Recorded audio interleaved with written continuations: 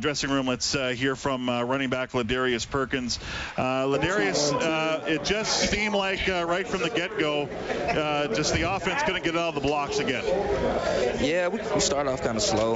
We can't be doing that. So just make sure we bounce back next week, man.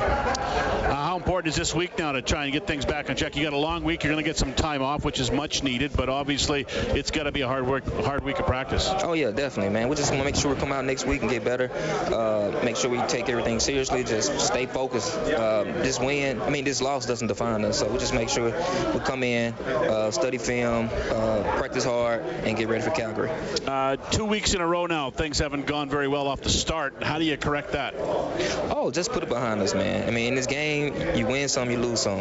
And the main thing is how you respond after that. So right now, I got a great group of guys on my team that are ready to respond really well coming up against Calgary. All right, Ladarius, thanks for your time. Appreciate it. Yes, sir.